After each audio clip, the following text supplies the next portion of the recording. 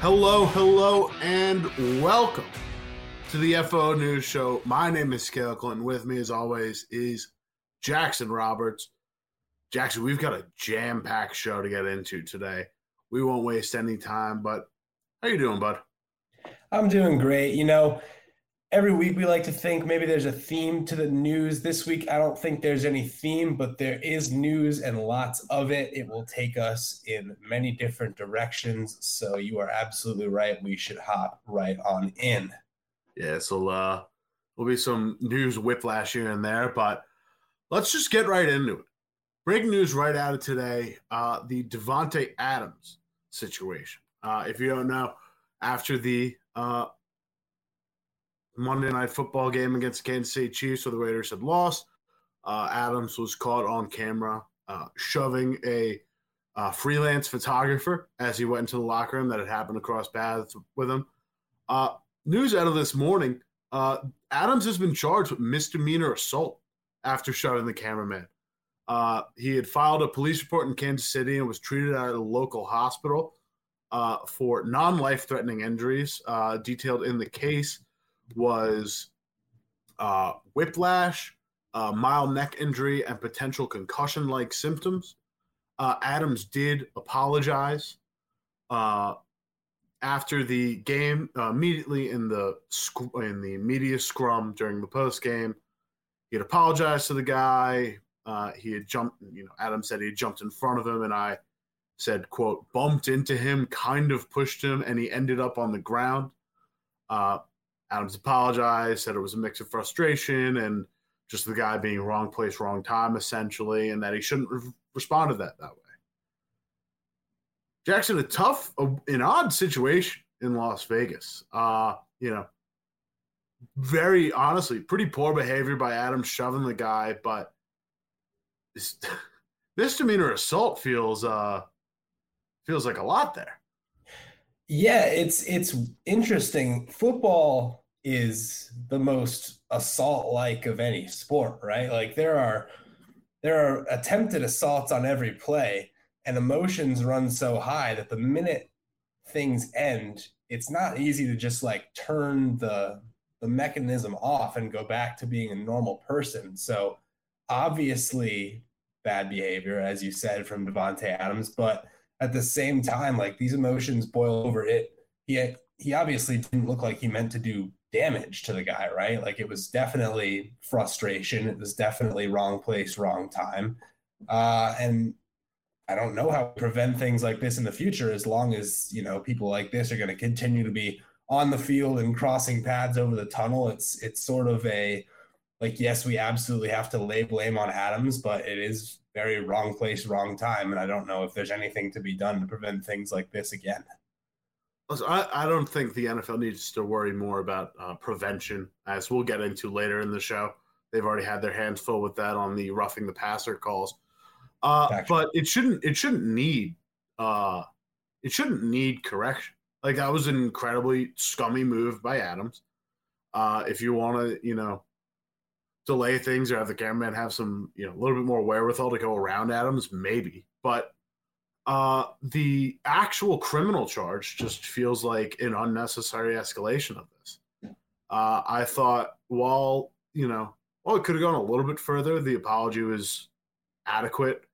McDaniels also expressed his support for Adams, saying, "I support Davante wholeheartedly as a human being, as a person. He's a great guy. I just want to know, I know that was an unfortunate situation. We obviously don't want any of our guys to be doing anything like that. He knows that. He's very well aware of that. But I know the person. I don't think there was any intent behind it on his part," which I kind of get. There's yet to be any information about whether there's a fine or a potential suspension coming from the NFL. And I get that you don't want the inherent violence of football extending beyond the field. But this feels like a pretty isolated incident. The misdemeanor assault thing, maybe, I won't put words in the guy's mouth. I won't, give intent for him. It feels like an escalation to me that isn't really warranted given the extent of the interaction. Yeah, I mean that all depends on the person, right?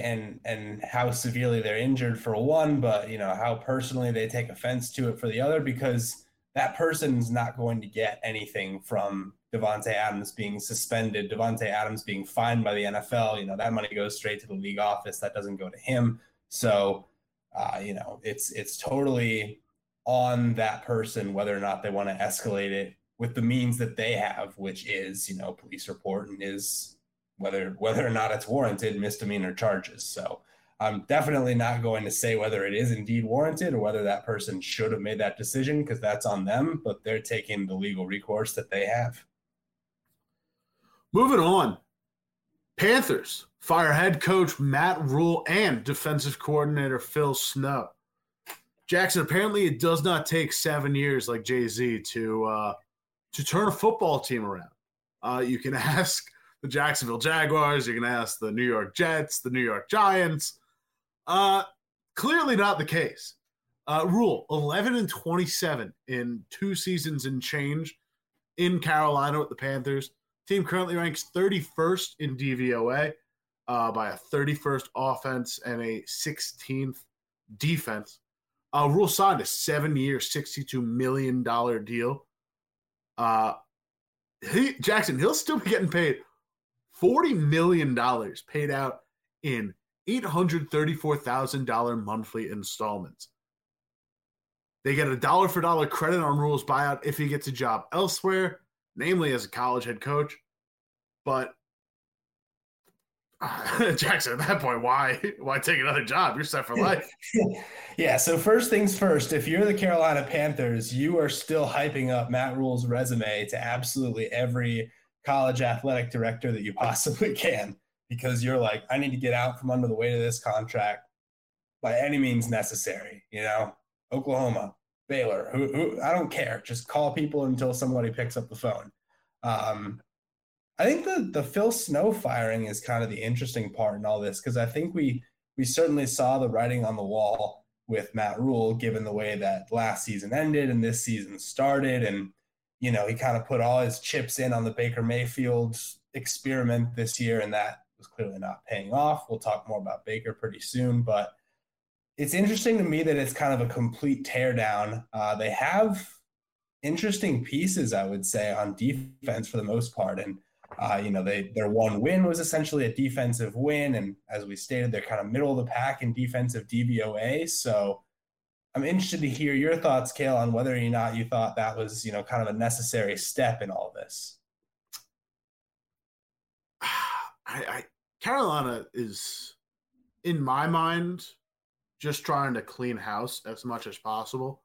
I think the firing of Phil Snow comes from the fact that if you just look at where all the talent is allocated right now for the Panthers, especially in, where they've kind of hit on in the draft, where they've kind of hit on in free agency, like most of the talent is on the defense. It's guys like Brian Burns. It's, making ads to guys like Shaq Thompson and Xavier Woods. It's also drafting guys like J.C. Horn, who's been solid. And Jeremy Chin is on IR right now. But yeah, the offense has been doing nothing. Like we've seen that, and they haven't had much help either. They keep swinging and missing on quarterback.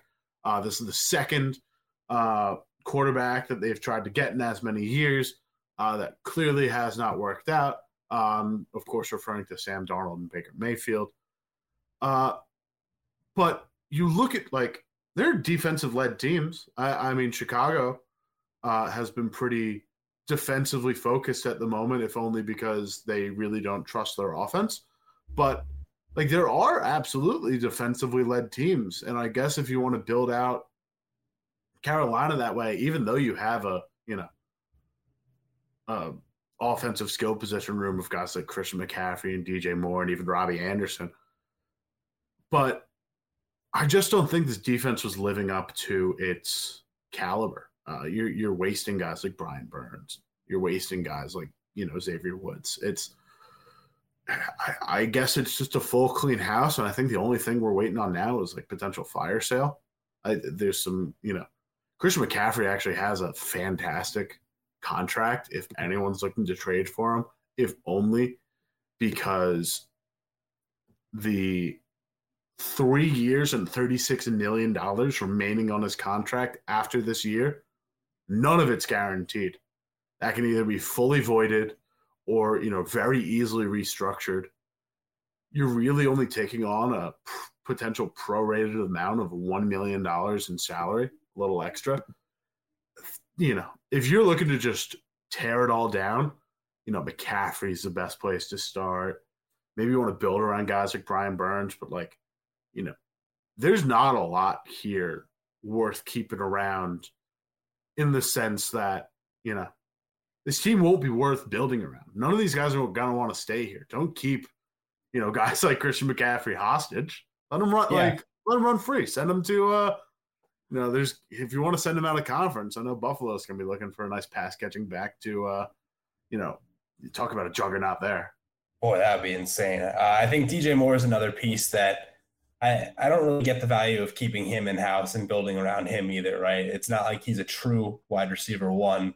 He's on a relatively cost-effective deal in terms of, 3 years. I think it's about $45 million. So I would look to deal him as well if it is a fire sale situation. And the whole situation just goes back to quarterbacking, right? Like for all the failings of Matt Rule as a head coach, in 3 years, he's got Teddy Bridgewater, Sam Darnold, Baker Mayfield, PJ Walker starting games, Cam Newton starting games, and then you draft Matt Corral and he instantly gets hurt. So that's 6 names that you might think of as potential solutions at the quarterback position in 28 games, what we said? That's just crazy. It all comes back to stability at the one position that matters more than all the rest of them. I mean, you talk about the Browns couch jersey. Are we going to start the Kyle Allen post Cam Newton quarterback jersey for the Panthers? I don't know. It's getting pretty bad there. Walker will be starting for the Panthers this week, and we'll get into him a little bit later in the show. But yeah, the Panthers pretty much have to start from scratch here. Moving on, the NFL is going to be reviewing some roughing the passing rules after the season because at the moment it is you saw the results, Jackson. It is the Chris Jones sack on Monday night, the Grady Jarrett sack on Tom Brady. Dominated discussion coming out of this weekend. It is, one more. The anonymous committee member who had reported the story told ESPN's Ed Werder, the hard part is we have no real standard for what roughing the passer looks like. The only way to correct this is to have a review process for personal fouls. We may even have to do that for OPI and DPI. These are huge fouls that impact and can change the game, whether foul is or isn't called. I don't know if the powers that would want the review process for that personal foul or not, though. And Grady Jarrett came out and said, I don't know. I'm not saying that it costs us the game, but it costs us the opportunity to win the game. And it's costing people games. It's going to cost people livelihoods. It's going to cost people opportunities. You never know who is going to go down and make a crazy play. Jackson, I want to get your opinion on 2 things. First, what was your reaction to both hits, the Jarrett hit and the Jones hit? Well, Jarrett's hit came in a crucial situation that didn't allow the Falcons to get the ball back. Jones's hit pretty much changed the game in favor of the Chiefs. The ref's quivering voice said as much. They pretty much got all the calls the rest of the game. What was your opinion on the 2 hits? And we'll get into Werder after, but what's your initial thoughts on the review process for some of this stuff? I think a review process would be a mess, which is it's what it was with the pass interference review process in 2019. That came and went very quick. And I don't know what the right way to correct this situation is, but I almost feel like a review process is a great way to make things worse. So, I mean, yeah, you said it, like those 2 plays very much impacted the outcome of the game. In some cases, maybe the opposite direction than you would think, but it is definitely kind of the hot button topic, facing the general league right now. This is a league that's had to go so far to protect quarterbacks. You think back to early in Tom Brady's career when he was hit on the scramble against the Buffalo Bills and his helmet came off, and how much quarterback play and officiating have changed since then. It's obvious that some of that progress was necessary and has made the game, not only more entertaining but safer for quarterbacks. But you also don't want to get to a point where defensive players don't feel like they can do their job. And I think what Grady Jarrett is saying is exactly that. So I don't know. I mean, I think that we've sort of got to err on the side of, if somebody wraps up a quarterback and ends up throwing them down, that has to be like obviously visually egregious for it to be called, for it to be a personal foul, because I think the refs maybe sort of have their finger on the trigger when they see something like that. And I think that if it's not a hit, if it is throwing the quarterback down, then we have to be a little bit more, exercise some more discretion in that regard. Yeah, it feels very much like a. Let's separate the Jones sack from the Jarrett sack for a second. The Jarrett sack feels very much like a reaction to the hit on Tua Tagovailoa, where he kind of got whipped down. While him being back in the game is an indictment on the concussion process, and just the mistakes that happened in getting him cleared for the Thursday night football game. The sack that generated the concussion and the fencing response was very much like the hit on Brady, where he just gets whipped down and the torque of that hit, generates much more force than a straight on tackle would. That being said, I don't know what you do about momentum. There's so much denial of physics in creating rules around this and creating protection that in some cases I worry that we're getting down a bit of a slippery slope. And speaking of slippery slopes, that review process opens up a can of worms. The biggest thing for me is just you only think about reviews in a vacuum when they happen. Like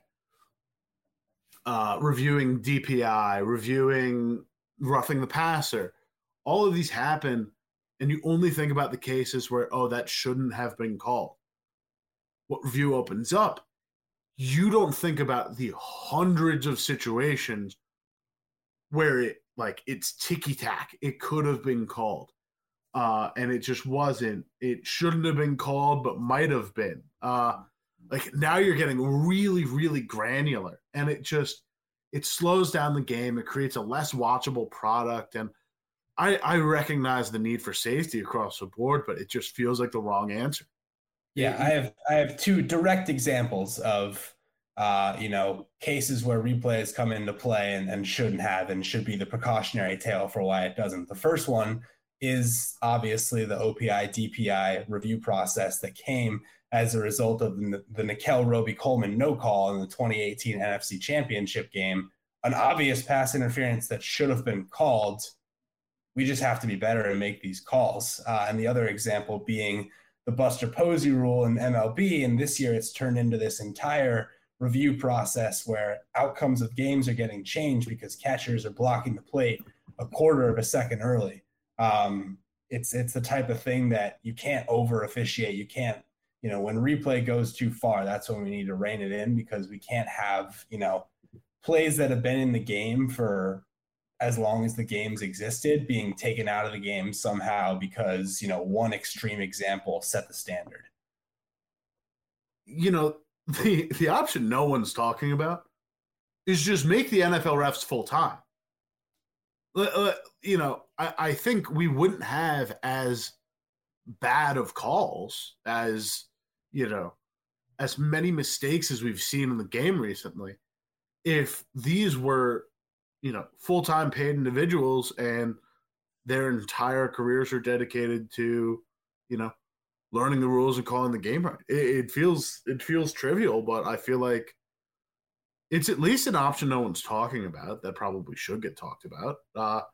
There's already people calling for refs not, there's one individual pool reporter, I believe, that gets to ask pretty much yes or no questions to refs after the game and ask for minor explanations on specific calls, but if you make these guys full-time, maybe one, there's an additional accountability measure that's counteracted by the protection of a full-time position. But it just feels like the biggest impact to me just feels like, oh, these guys have a full-time job where they're only focusing on calling the best possible games. Maybe there's problems in that, and I'm thinking too far ahead, but it feels pretty cut and dry to me that having guys part-time and only coming to games from July to January doesn't make a ton of sense to me. I don't know exactly what we can, further add to this. I think that is a potential solution, Cal. I just, I think officiating is going to be something that's always a complaint in any professional sport. And I think that sometimes it's going to swing the other way, as it is here, where we're worried about over officiating. So I like your solution here, but I don't know if it for sure changes things. But that's kind of the point here, is there is no for sure way to change these things. Yeah, as Coral Skipper points out, NHL refs, NBA refs, MLB umpires, all full-time. So, we'll see what the solution is, but it feels like at the very least that could be an easy one. I will point out, MLB fans have the opposite complaint, where the fact that MLB umpires are both full-time and unionized means that umpires who people sort of across the game acknowledge as bad, maybe someone whose name rhymes with, Langel Bernandez, something like that, can't be removed from their posts. So there are always going to be issues one way or another. Yeah, and then we get the situation where, NFL refs are wearing armbands for referee bullying, like they did in the MLB. So everything's a slippery slope, I guess. Moving on, Giants punter Jamie Gillan taking in the sights of London because he can't leave. Jamie Gillan is currently stuck in London. Had come to the U.S. on a NATO visit and did not get changed to a work visa when he finally got to the NFL. And he's currently stuck in London on a passport issue, essentially. He's expected to return home Thursday. And he should be available for the game Sunday, but there's no contingency plan if he doesn't. Jackson, what would you do if you were stuck in London for an extra couple days? Man, this is like one of our more lighthearted stories, I guess. Obviously, horribly inconvenient for Jamie Gillan, but at the end of the day, there's not like livelihood at stake here as long as Jamie Gillan gets back. So, I guess go check out. What I would not do is go see Big Ben. People always tell me that Big Ben is literally just a clock and your time is better spent elsewhere. There's good food in London. There's good cider, see the sights. Asphalt cider, delicious. Yeah. Love it there. I will say, just walking, London's a great walking city. True. Get a couple museums in, walk across the bridge, go to the Globe Theater. Real nice, real pretty city. And you see, I'd pass on the double-decker bus as well. Those would be Big Ben double-decker bus. I would pass on those if I were one of our listeners. We'll say Churchill War Room, very cool. Churchill War Room is a must. Well, this completely didn't click with me that Jamie Gillan's a Scottish Hammer. I completely disconnected that nickname. So yeah, he must know his way around the UK at the very least. But I thought you were going to say, it's a shame. I thought you were going to make this sort of joke. It's a shame the Scottish Hammer couldn't get through the metal detector or something like that. And this is why we have you on the show, Jackson, for dad jokes like that. Well, again, we're talking whiplash here. We're finally covering a story that has been in the news for a number of months at this point, and has just, come across our desk as it begins to pick up more steam and become as it begins to start to head to court. Brett Favre has fully denied his involvement in the $77 million Mississippi State welfare scandal, saying he's been unjustly smeared by the media. Some texts had leaked, basically exclaiming, what had looked like textbook fraud, texting back and forth with a nonprofit operator, Nancy New, basically saying, "Oh, if you guys pay me, is there any way anyone can find out?" New basically saying no. Further back and forth. Jackson, could you just give the audience a refresher on what's sort of going on with Favre and Mississippi as a whole? Yeah, I think it's important, first of all, to note that this is a much larger statewide public fraud case. And we're talking about $77 million here in the form of TANF funds, so temporary assistance to needy families. So literally the money set aside by the government designated to be given for the express purpose of helping the neediest, poorest people in what is currently the poorest state in the United States. So money that absolutely cannot be misappropriated in any way. And where Favre's involvement gets tied up in this is they find that $5 million was donated to improve the Southern Mississippi volleyball facility, which coincidentally, Brett Favre's daughter happens to be playing volleyball at Southern Mississippi at the time.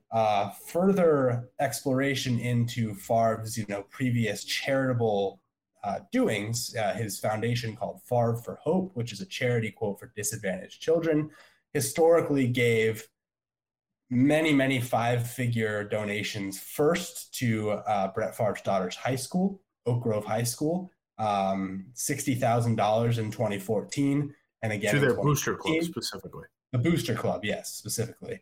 And then later, when she matriculates to Southern Mississippi, those charity donations from Favre's foundation grow to the $35,000 to $60,000 range year in, year out as well. So it really is just a long-standing history of Brett Favre. And again, we're not going to say that giving money to help, your high school booster club or your college booster club is a bad thing. It's where the money comes from. And this is money that is designated for the express purpose of, and in the charitable foundation's case, people who think they're giving money to help, disadvantaged children, disadvantaged families, just the last people that should ever be taken from. And that's where this becomes completely inexcusable behavior, if proven true, which by all indications it seems to be. Yeah, and I will point out that this dates back as far as 2016, or 2015 rather, is when the first payment was made by Favre to Hope to Oak Grove and Southern Mississippi. I will shout out Mississippi Free Press, MississippiFreePress.org has a wonderful timeline sort of detailing the entire ordeal with documents, texts acquired by open records request and discovery, and really details the 7+ year ordeal, outlining this entire case, essentially, while again, innocent until proven guilty, but completely proving fraud, almost called him fraud, Favre's statement fraudulent. We'll see where this goes, but it with the recent development, it felt it was necessary to rope in the FO News Show audience on what is going on with the former NFL Hall of Famer. Yeah, absolutely. And there's another great, I'll shout out another great piece of journalism on this, ESPN feature on it by a writer they have called Anthony Oliveri, who goes to Kiln, Mississippi, which is Brett Favre's, hometown and just the place where he's absolutely a local legend, and talks to people there who are either in shock that, their quarterback is kind of under fire for doing something that, negatively impacts Mississippi citizens, or just straight up can't accept it or won't accept it and refuse to believe that he did anything wrong. It's a very influential case study in, how sometimes athletes become bigger than the law or just become, such folk heroes in the places that they come from that people refuse to believe that there's actually something going on there. And that's, can be problematic too. Yeah, it's a tragedy. And just a reminder, both the state funds and the state funds are in the, again, most impoverished state in America are being used for lower income citizens and welfare individuals. And Favre's charity, Far for Hope, is specifically outlined as a charity to help disadvantaged children. So about the, pretty terrible misappropriation of funds there. Moving on to our injury roundup. Let's start off back in Carolina with Baker Mayfield. He's currently diagnosed with an ankle sprain. There's some back and forth as to whether or not he's been placed on the IR. I believe it's corrected to say he wasn't, but he is expected to miss at least 2 weeks. Current timeline is 2 to 6 weeks. They'll see how it plays out. But Mayfield currently ranks 32nd in DYAR and 31st in DVOA. Just not what you want out of the Carolina Panthers quarterback situation. They're planning on starting PJ Walker, who does have a 2-0 career with 2-0 record. Starting with the Panthers, he's started 1 game in each of his last 2 seasons with the Panthers. But that's down to their 4th string at this point.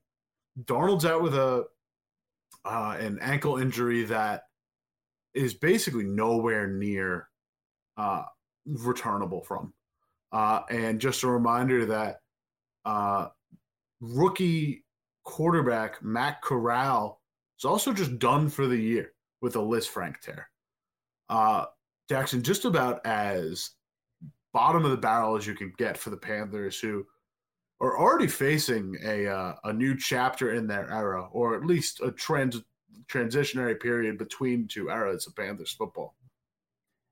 Yeah, it's time to burn everything down if you're Carolina, and I think they acknowledge that for the most part. I don't know any Carolina fans who are putting their faith in PJ Walker, and that's for good reason. The 2-0 record shouldn't distract from the fact that he has a 57% career completion percentage and 2 touchdowns to his 8 interceptions. The game that he won last year was the headlines coming out of it were dominated by Cam Newton's return and involvement in the ground game. And Walker just happened to pick up the win against an Arizona team that we know fades in the second half of seasons, or at least historically did. So there's not hope there. Baker Mayfield, boy, like you talk about just somebody who has just completely done a 180 in terms of not, it's not like he was ever a star, but 2020 Baker Mayfield was very good. And earlier in his career, before he sort of emerged as a viable starting quarterback, he was at least someone that was taking deep shots and, just pushing himself and pushing kind of the boundaries of trying to make a play. Whereas now you see their offense and it's like they're just stuck in traffic all the time. There's nothing inventive. They're refusing to throw the ball downfield. Anytime Baker, gets to his second or third read, he panics and throws it right to a DB. So it's a really tough situation. And again, just goes to show that if you don't have a quarterback, you don't have anything. And that's been the problem in Carolina really since kind of the decline of Cam Newton as a dual threat quarterback. Yeah, I mean, honestly, I think the biggest issue might be the offensive line. Part of the product of Baker Mayfield was just like he's able to take those deep shots because he has time to throw. And he's, Ike Ekwonu's really struggled this year. The line is, marginally improved since Sam Darnold was taking snaps in 2021. But even if you look at time to throw, next-gen stats in 2020, Baker Mayfield was second highest in the league in time to throw with 3.05 seconds. You look at it this year, it's not as bad as it's been in recent years, but it's not great either. Baker Mayfield down to 2.7 seconds flat. Tied with Andy Dalton. It's fringe bottom 10 in the league. So I'd argue he has slightly better receiving than he did in Cleveland. No one better than Amari Cooper, but the combined results of a DJ Moore or Robbie Anderson, even a Terrace Marshall Jr. when healthy, it should be a better unit than it is. You're expecting more out of a guy who's, shown tape to be able to produce. Maybe Cleveland's run-heavy system and offensive line, for that matter, improve things that much. Just, heavier boxes are easier to pass on, and you're getting more guys open, so you're getting easier looks. And Kevin Stefanski over Matt Rule's an offensive guy is, pretty much night and day. But you can explain away stuff, and you can explain the difference in situation. But bottom line is, Baker Mayfield's been very bad. We'll see. I mean, do you think he ends up anywhere else beyond this year? Do you think the guy's got some kind of future in the league? I only hold out moderate optimism because of what we've seen out of guys like more Mariota than Mitchell Trubisky this year. But, guys that have lost their jobs have gotten second chances and have gotten, some sort of additional help. So this would be a third chance, not a second chance. I don't really think we ever get to that point, even for someone who was a number 1 overall pick. I think that he would have to drastically turn around his season in Carolina once he returns from this ankle sprain, if he returns before Sam Darnold and wins his starting job back. And even then, I think he probably has a decent career ahead of him as a backup, if nothing else. But as far as, based on the results he's shown, the probability of Baker getting another starting gig is very low, I would say. I mean, time will tell. More on quarterback injuries. Tua Tagovailoa returning to the practice field today and will throw. He's beginning his progression back from concussion protocol, according to NFL.com, but still remains in the protocol itself. There's a potential chance that he could be cleared before Sunday's game against the Vikings. However, McDaniels himself has said, I don't see him being active. I can say with certainty that he's not going to play this week. So while he may be active and available, will not start the game. We're looking at Skylar Thompson because Teddy Bridgewater is also in concussion protocol after one snap as a starter against the New York Jets in Week 5. They're facing the Minnesota Vikings again, 4-1 on Sunday. Jackson, do you have anything on the return for Tua?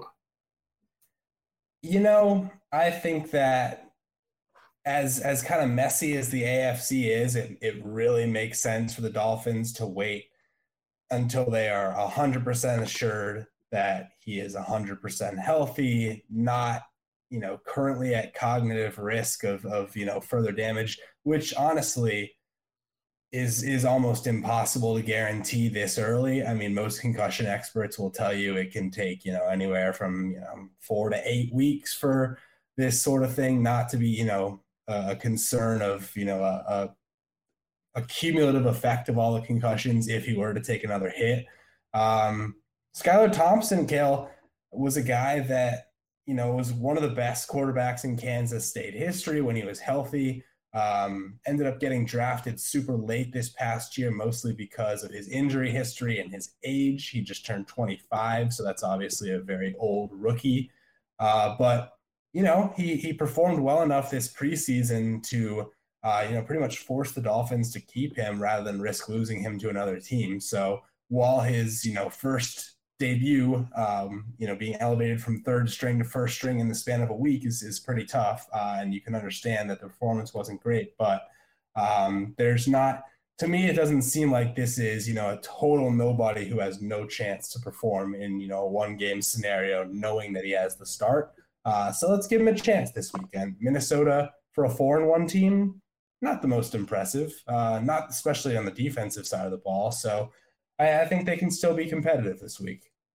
Vegas Insider currently lists the Minnesota Vikings as consensus 3.5-point favorites, which pretty doable. It's a bit more of a stretch when you realize that this is a this is a home game for Miami, so you're buying, a little bit more of home field advantage there. But, within reason, could work. I've got faith in Skylar Thompson. Dolphins are banged up, but if they're looking for a win, they might have a new motivation play, Jackson. According to ESPN, Marcel Louis Johnson, Dolphins have removed their ping pong table. Tyreek Hill told the media that the captains collectively decided to take the Dolphins ping pong table out of the locker room in an effort to focus more intently on their upcoming opponent, the Vikings. Jackson, will that be enough to take down the Vikings? It is – ping pong is the biggest Rorschach test for any NFL team. Or any, tech startup as well. It's depending on whether things are going great or things are going poorly, the presence of a ping pong table can either be the driving force behind positive team culture and keeping things light and why things are seeming to be going so well, or if things are going poorly, can be seen as the ultimate distraction that is leading to everyone's lack of competitive spirit and focus. So, hey, 2 straight losses, I guess it's the right time. It's about that time on the ping pong table evolutionary scale to take it away. I hope it pays off for him. It's worth a deep dive. It's really when I was at Jets camp this summer, when Zach Wilson's talking about the mentorship from Joe Flacco and someone had asked, is it ever competitive between you two? Wilson basically answered, the only time it's ever competitive between us is when we're doing ping pong tournaments in the locker room. Jacksonville, for example, one of their biggest changes in an offseason full of them, basically, is that head coach Doug Peterson okayed the request from players to return the ping pong table to the locker room after a 5-year hiatus per ESPN. It's worth the deep dive because I'm fascinated by just the obsession with like it's so ubiquitous in NFL locker rooms that it tickles the brain a bit. The little journalist wheels start turning and it's like, wonder where that started. Wonder why it's such a big impact. And is it specifically just ping pong that is this ubiquitous across clubhouses? I would want to know, do the Dolphins also have a pool table that they're keeping? Or, do the Texas Rangers have both? And when they're struggling, do they choose to remove the pool table first? There's a lot of things that could be at play here. Who's got the most over-the-top clubhouse games? Who's got nothing? What does Bill Belichick say about all this? We do need to know. Pool tables are the most permanent installment. You ever try to lift one of those things? Those things are sturdy. I can't imagine just, I think you got pool cues involved. That just feels like a big setup. Ping pong. Yeah, you can't. When you have NFL offensive linemen, you can't have them risking their back health to lift a pool table. Really arching over for the cue ball to get the right angle on a shot. That just seems like a headache. Ping pong, easy. You're staying agile. It's reaction based. There's some additional unseen athletic benefits to it. It's fascinating. Moving over to San Francisco. They're dealing with a lot of injuries at the moment, Jackson. First off, Emmanuel Mosley, starting cornerback done for the year with an ACL tear. Other quarterback, Jimmy Ward, broken hand, suffered in the same game against the Panthers, placed on IR, potentially 4 to 8 weeks, missing time. Nick Bosa, additionally, out with a groin injury, or questionable with a groin injury. Second Bosa to injure their groin in 3 weeks. Joey Bosa also has a groin injury with the Chargers. Jackson, how do you think this affects the defense? And also, I just will attack this on. It's not really a question. How do the San Francisco, I guess it's a question, how do the San Francisco 49ers just keep getting this banged up? We talk about teams with particular injury bugs, and I know, 2020 San Francisco was really injury ridden, but how does this just keep happening to the team? If I had a really good answer, I'd definitely be quick to say it. It's unfortunate. They've definitely been one of the most injured teams over the past couple of years. Baltimore is another one that comes to mind, and injury luck is just a thing. And maybe there's more at play, but I don't necessarily think there is when it comes to these specific injuries. Being this banged up in the secondary, definitely not something you want to be dealing with at this time of year. Ward, currently listed on their depth chart as questionable, but obviously that seems like a bit of a stopgap, which is a shame because they have had great safety play. The emergence of Talanoa Hufanga this year has been really fun to watch. You're probably going to see Tashawn Gibson really kind of step into that role at the free safety that Jimmy Ward was occupying. Gibson's been around for a while. I don't know how much he still has left in the tank, but that could be, a potential weapon for opposing offenses to exploit as long as Ward's out. The cornerback position, who are you looking at now? Diamador Lenoir, I don't know exactly how you pronounce that, to step in for Mosley. Kind of an unproven commodity at the position.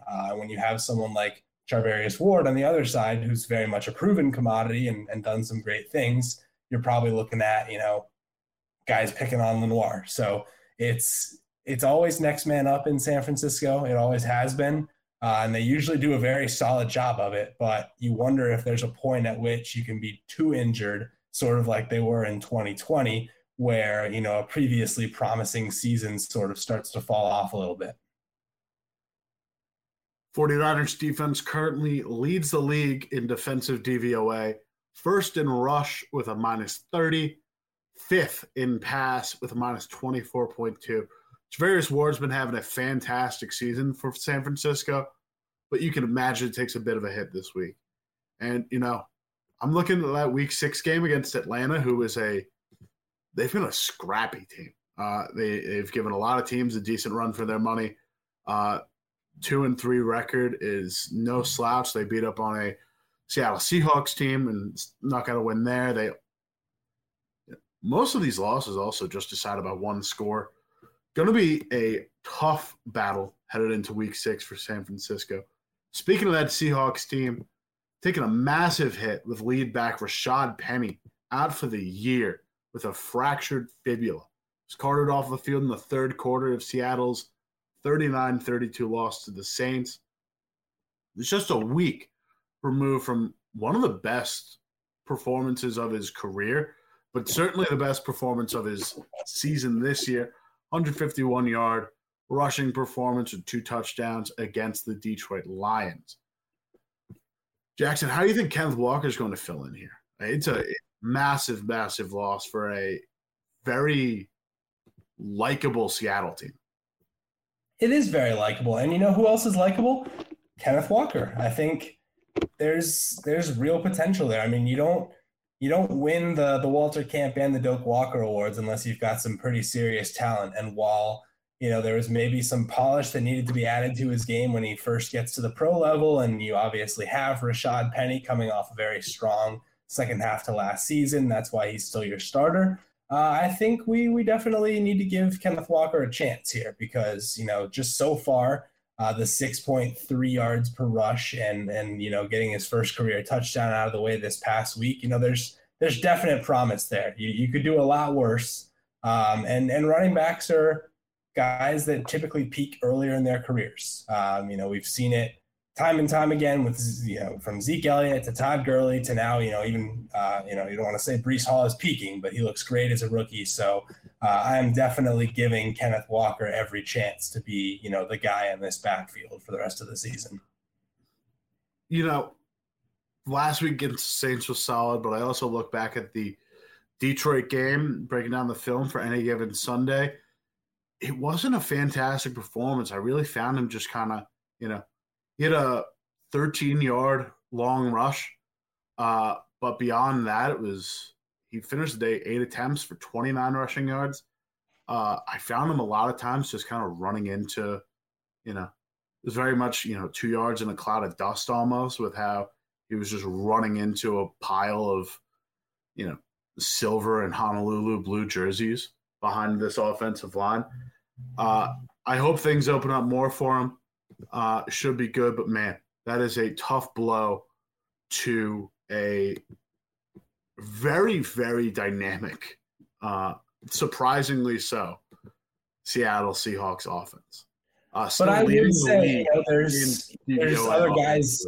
There's other guys you can less afford to lose. As much as Rashad Penny was great this year, you had the replacement pretty obviously in-house. You look at somebody like Tyler Lockett, who's top 5 in the league in receiving yards. You can't lose that, even more so, I would say. There's the weapons in their passing game are infinitely more valuable when it comes to, kind of building this thing around the resurgent Geno Smith. Yeah, you see it in their DVOA offensively. Leading the league offensive DVOA, that's propped up by a 45.1% passing DVOA offensively and a 12th best 5.3% rushing offense DVOA. Last one to round out the injury news roundup, Baltimore Ravens getting a lot back. First off, Tyus Bowser, who led the team in tackles last year, and rookie David Ojabo. Couple linebackers coming back to the fold, joining a loaded Ravens defense. Jackson, is this the thing that's going to take Baltimore over the hump right now? Because it is, that's 2 major ads right there. I had tapped Bowser as the Ravens' best value player in an FO Plus article for ESPN Plus. David Ojabo looked like the steal of the draft based where he was landed, comparatively to where he, started out on that Georgia defense and where he was initially projected to go prior to his Achilles injury in camp. What do you think about this Baltimore defense? Because I think this is a major, major addition for a Baltimore pass rush. I mean, I love it, right? Like it's definitely what you wanted to see in terms of, a break in the right direction for Baltimore. It's getting, and it's great, I think, too, that it's an established vet and somebody who's been an important part of that defense and a guy who, can potentially add something new. David Ojabo, one of my favorite stories, coming into this year, because obviously when he tears his Achilles, was it the draft combine or sometime around, those pre-draft? It was at his pro day, and correction, it was Michigan, not Georgia. Correct. Yeah, I didn't want to be the guy to correct you, but yes, it is indeed Michigan. He's a special talent, and he's also, just one of the cooler stories. It's a guy that was born in Nigeria, moved to Scotland, moved to New Jersey at age 17, and had never played football before, and all of a sudden is just a monster. Going from not playing to being a Michigan commit in the span of a year means you are a pretty special athlete, and also that you probably still have a lot more room to grow. So really excited for him to make his debut, and really excited that he gets to do it alongside a defense that's, getting healthier as the season goes on, which is always a bonus. Yeah, which is a, contradiction to where they were last year. Baltimore currently ranks defensively pretty low in adjusted sack rate, 18th in the league, 5.9% adjusted sack rate. Major injection of talent for a team looking to really compete in a surprisingly tight AFC North. Moving on to Thursday Night Football, our usual news roundup for the Commanders and the Bears. We've got to start with this Ron Rivera, Carson Wentz story, Jackson. As a guy who's really focused on quotes and podium performances throughout his first few years at Football Outsiders, running Week in Quotes, that one-word remark that Ron Rivera had given, talking about the lack of production from his team, basically just saying quarterback, not just throwing Wentz under the bus, driving the bus over him. And swiftly too. Yeah, no, he stepped on the gas. Rivera came out and apologized to Wentz officially, saying Carson and I had a nice conversation, so I think we're ready to roll, per ESPN. Are they in a roll, Jackson? Wentz is 29th in DYAR, 28th in DVOA, 26th in EPA per play. That does not sound ready to roll to me, but hey, I guess we'll see. You know, Ron Rivera can be in the wrong when making this statement. And specifically, the question being asked about, his team compared to the other teams in the NFC East, it's hard to excuse him for not being successful with Carson Wentz when the Giants have been successful with Daniel Jones, who has the most uncertain future you possibly could with the team coming into the season, and with the Cowboys, who have gone 4-0 with their backup quarterback. So clearly teams are making more with less, or making more out of an uncertain situation, whereas you brought in Carson Wentz to be your guy, so it's on you to help him be successful. And two, you can be wrong to make that statement for all those reasons I just enumerated and still be right in general, because he has been abysmal. Carson Wentz, for all the numbers that you just gave, has been one of the biggest problems with this team. I will also point out that this team has not had a successful defensive season at all, specifically passing-wise. They're 29th in DVOA against the pass, and surprisingly 6th against the rush. So if you're looking for the blueprint on how to beat Washington's defense, first of all, I don't think the Bears have it in this matchup, because it is to pass the ball. And two, there it is. It's right in front of you. So the Washington Commanders football team, not looking very good at the moment.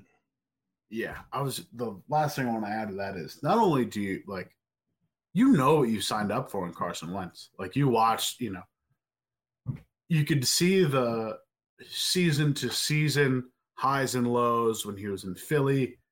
Those highs and lows were consolidated into one season with the Colts, and that one season of highs and lows was basically consolidated into that one game against the Tennessee Titans last week, where puts up a pretty stellar performance for the Commanders statistically. And then in the last goal to go situation that basically would have won the Commanders the game, throws 4 straight picks. 3 of them were out of bounds, and 2 of them were close calls that didn't quite turn up picks, but it ended in a pick on 3rd down anyway. So at this point, you've signed up for it, Wentz. But back to what you said about the defense. The 6th against the rush, 29th against the pass. You know the guy that's going to fix that, Jackson? Sun Devil N'Keal Harry. Oh, gosh, yes. Off of IR. 2019 Pats first rounder, who was taken ahead of A.J. Brown, DK Metcalf, Deebo Samuel. Currently in his career, hasn't quite panned out to be the first round pick that he was deemed, but is this the guy, Jackson? Is N'Keal Harry the guy that's going to fix Justin Fields? Is this the guy that's going to give him the confidence to actually throw the ball? I'm gonna say no, Kale. I really hate to do that, but I'm gonna say no. It's N'Keal Harry, man. What a tough story, and he's been your darling throughout his career. You were always like, we can fix him somehow.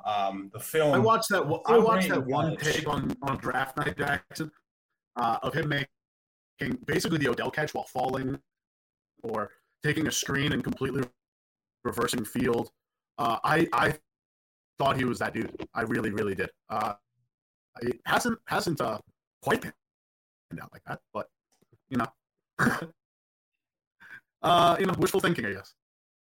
Yeah, it's not great. It's really not. I do love our chat. Wondering if the problem with Carson Wentz was potentially that he's not rushing as much. So I'll just briefly address that. I don't think it is. I see that his career high in rushing was 2017 when he averaged 23 yards per game. But other than that, numbers look pretty similar, especially, in terms of the number of rushing yards and the number of times he's taking off in rushing. Career high is 64, rushed 57 times last year. 17 this year, so maybe not fully on pace to get to that number, but I don't think the rushing is to blame here. just to round that one out, I've got his DYAR stats up here for his career. Surprisingly, never been that efficient rushing. He's finished top 10 in DYAR just once, and that was in his final year with the Eagles in 2020. Eighth best. Oh, sorry, he finished 2. 2019, he finished 10th in DYAR with 56. 8th in DYAR in 2020 with 62. Never finished higher than 16th in DVOA among rushing quarterbacks. And this year, he's currently 20th in DYAR in rushing amongst quarterbacks with 1, and 19th in DVOA amongst rushing quarterbacks with a negative 10.3. Last thing in Chicago, we got a little bit of uniform news. Going to wear the orange helmets for the first time against Washington on Thursday night. Not much else to say, but Jackson, I'm not a big fan of the orange. I'm going to say it's not great. Yeah, not much else to say, but gross. Why is another thing I would say. Ew is another thing I would say. So I'm not stoked about this one. I think it could be one of the ugliest uniform matchups of the year, which is definitely something we care a lot about, especially heading into Thursday Night Football, which has long made news for uniform purposes, whether it was the color rush, whether it was the Bengals going Siberian Tiger on us this year. Thursday nights are often the time to debut, kind of controversial new signature looks. And I think this Bears one is a giant swing and a miss. And I'm also very interested to see how Washington counters it, because they could come out in the all blacks and it could be a terrible looking game. They could come out in those new whites with sort of the reverse number gradient and it could be a terrible looking game. It seems like there's really no winning here. It's going to be an eyesore on Amazon Thursday night, I'll tell you what. But that'll do it for us at the FO News Show. Make sure to join us next week, same time, same place, Twitch or YouTube, Wednesdays at 1 p.m. Make sure to drop a subscription to the Football Outsiders YouTube channel to keep up to date on all things Football Outsiders, all of our shows. Got something new coming this Friday as well, which I'm very excited about. Can't quite talk about it yet, but you can join us there soon. But that'll do it for us today. For Jackson, I'm Kale. Thanks for listening. We'll see you soon.